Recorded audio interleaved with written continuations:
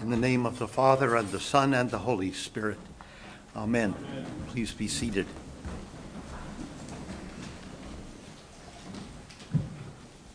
Jesus, full of the Holy Spirit, returned from the Jordan and was led by the Spirit in the wilderness, where for 40 days he was tempted by the devil.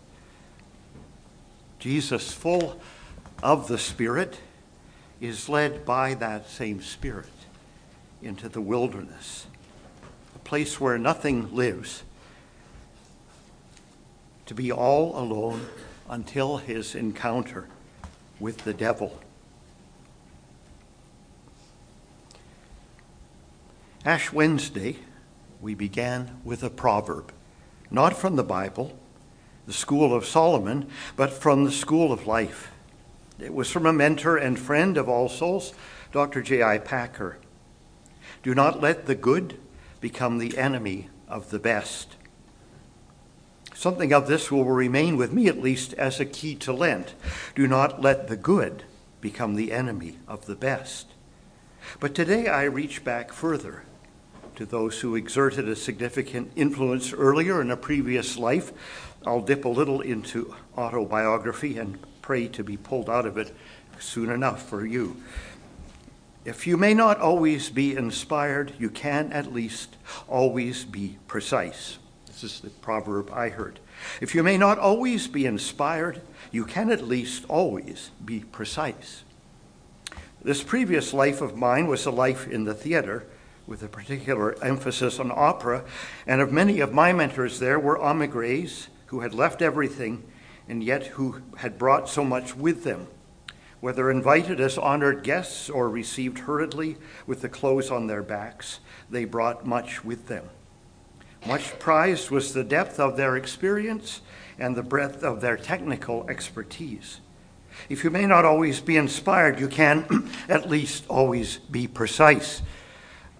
This quote is from a German, as you might have imagined, and Germans played an enormous part in my growth. Peter Stein, a well-known director. And it's a self-explanatory. He is acknowledging that he would rather be inspired, but if he cannot be, and he also acknowledges that that's really not up to him, inspiration comes from somewhere else to the artist, he will guarantee that he will know what he's looking for, and he will be able to tell you what he's looking for very precisely so that you can do it.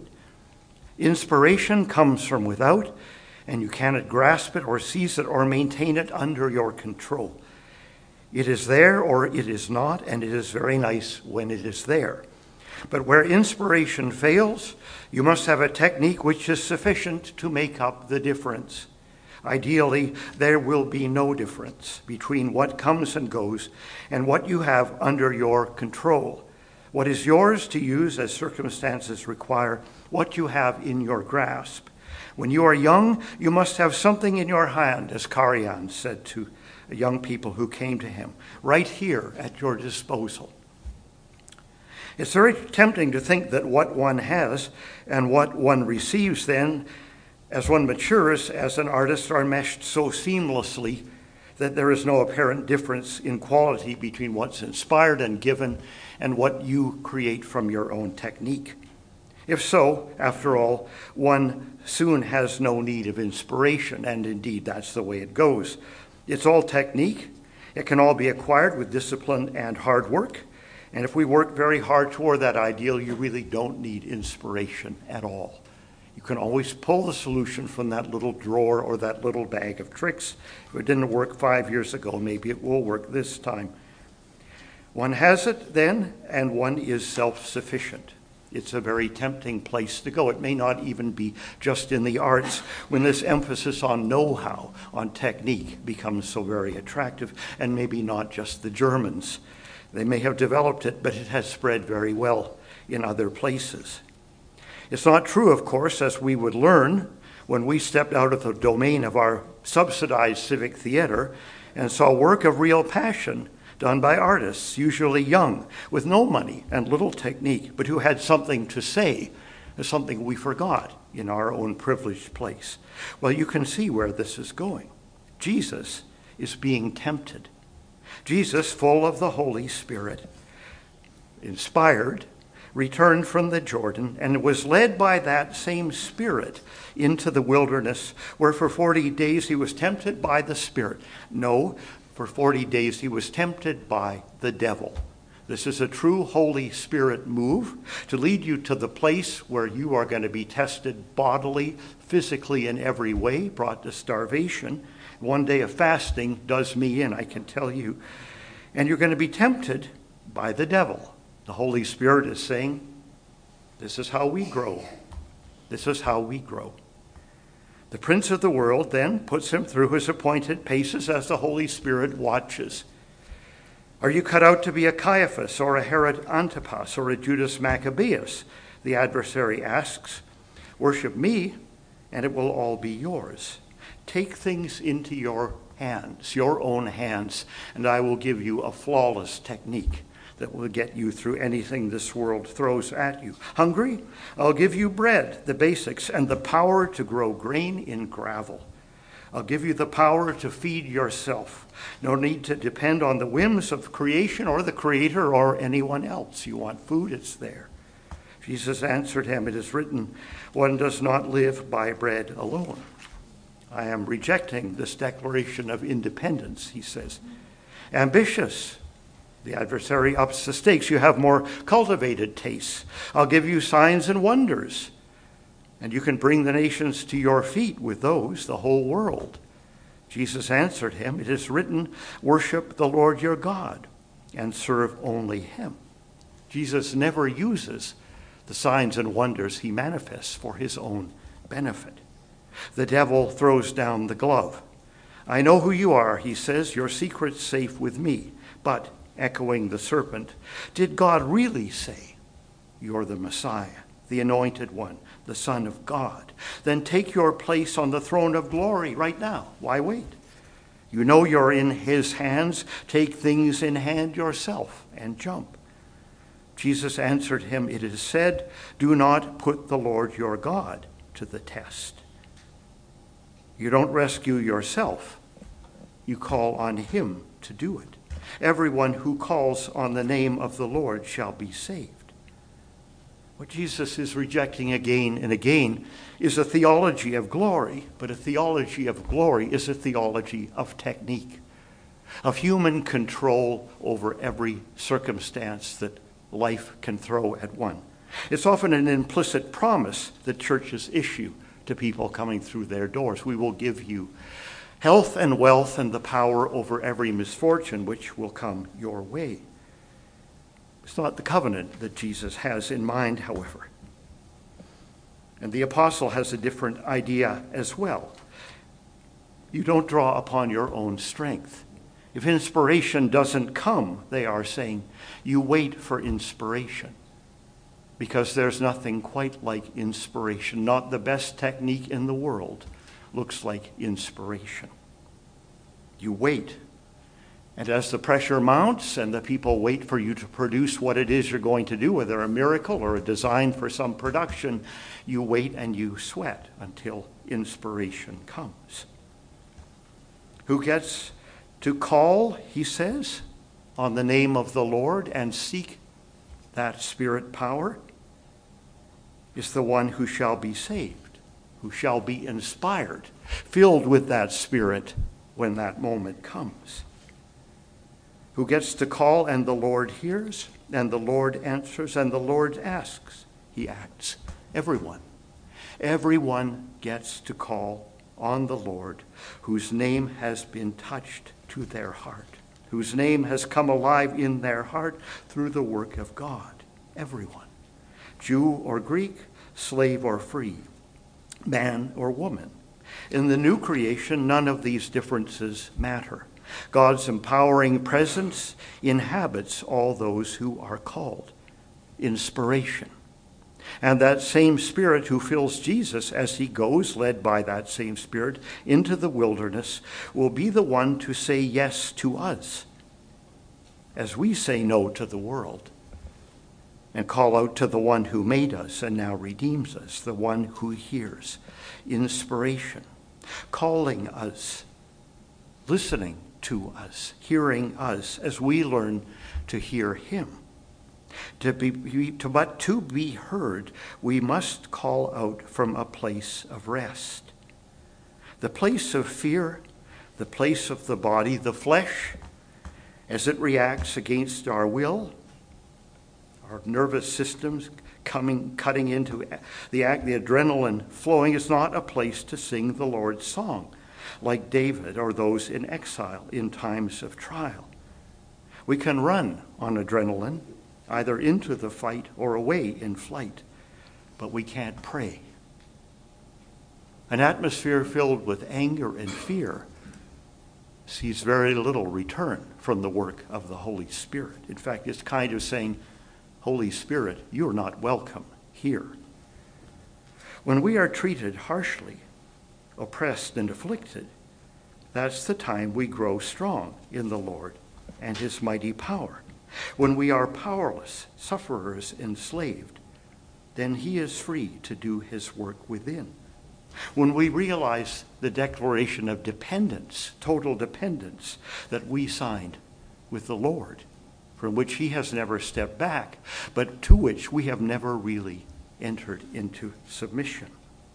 Our greatest enemy is ourself and our need to take to control and to react, fight back when we are hit first. We let the enemy, the adversary, choose the battleground and start the battle and win again and again when we, in our own strength, set out confident and strong and limp back in defeat if we're lucky. When we get the world to solve our problems instead of the church calling us to prayer, to the work of the Holy Spirit in us one at a time, so we can begin through prayer to find the peace and the safety and the trust to draw one another together. The scripture says, no one who believes in him will be put to shame. Maybe, but the world will do their best. Do we believe, really? Have we ever felt the shame of one who really believes and has had to stand in weakness when the strength would have been so easy? How to find out if we really believe? Take away the things that hem us in, that define us, but also drag us down, that give us our security walls, our share of such security as this world gives, our submission, our surrender to that which this world provides to make us feel safe. Take that away, and then our faith shows forth. There's power in weakness, not in our exploiting and exploring the weaknesses of others, but in God showing his strength when our weakness is all we have to show. Do we believe? No matter what we see to the contrary, do we believe that as you know our weakness, so may we know your power to save? That's the question we ask this Lent.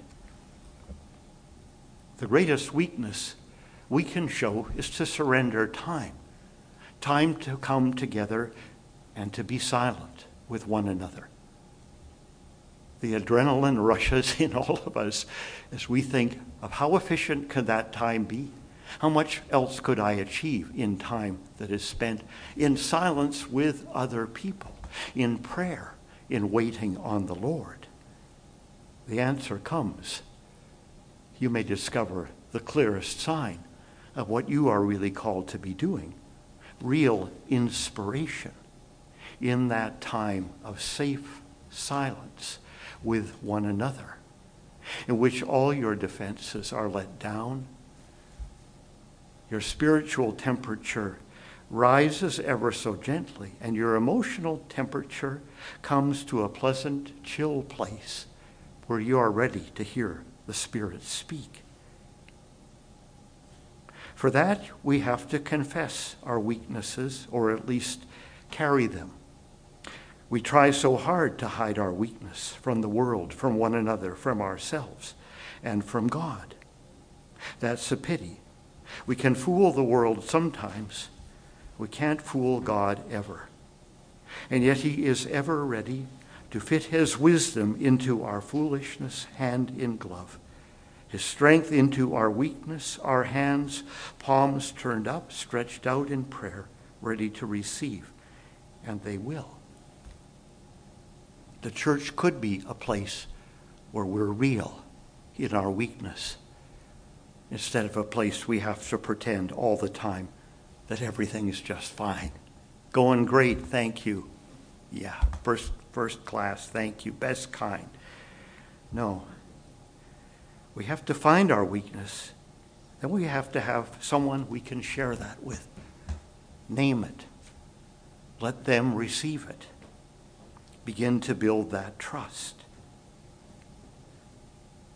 With the humility that brings and the vulnerability comes the capacity to feel again, the capacity to love, and the capacity to listen for a loving God who will then touch us with all the impossible, wonderful, glorious things that he and we can do one at a time to make this world more and more into the model of his kingdom.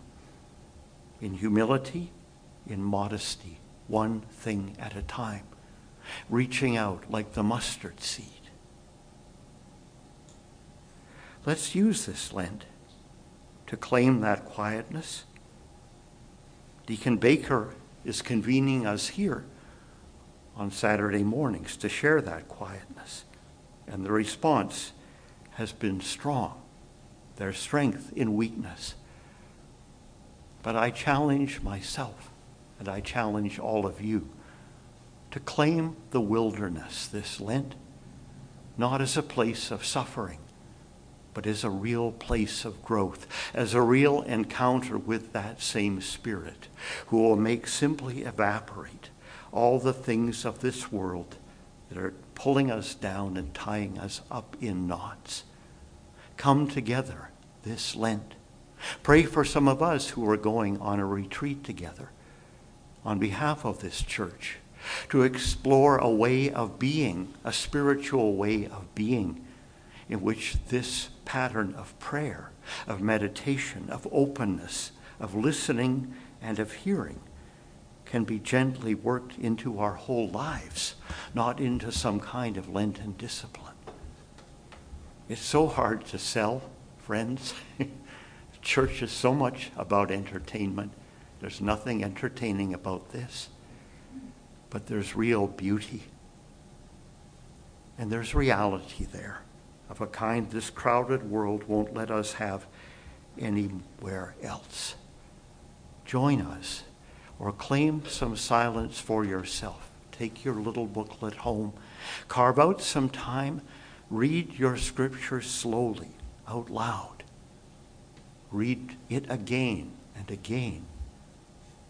Give yourself time even as your mind is going crazy with all the things you have to do. Wait in peace.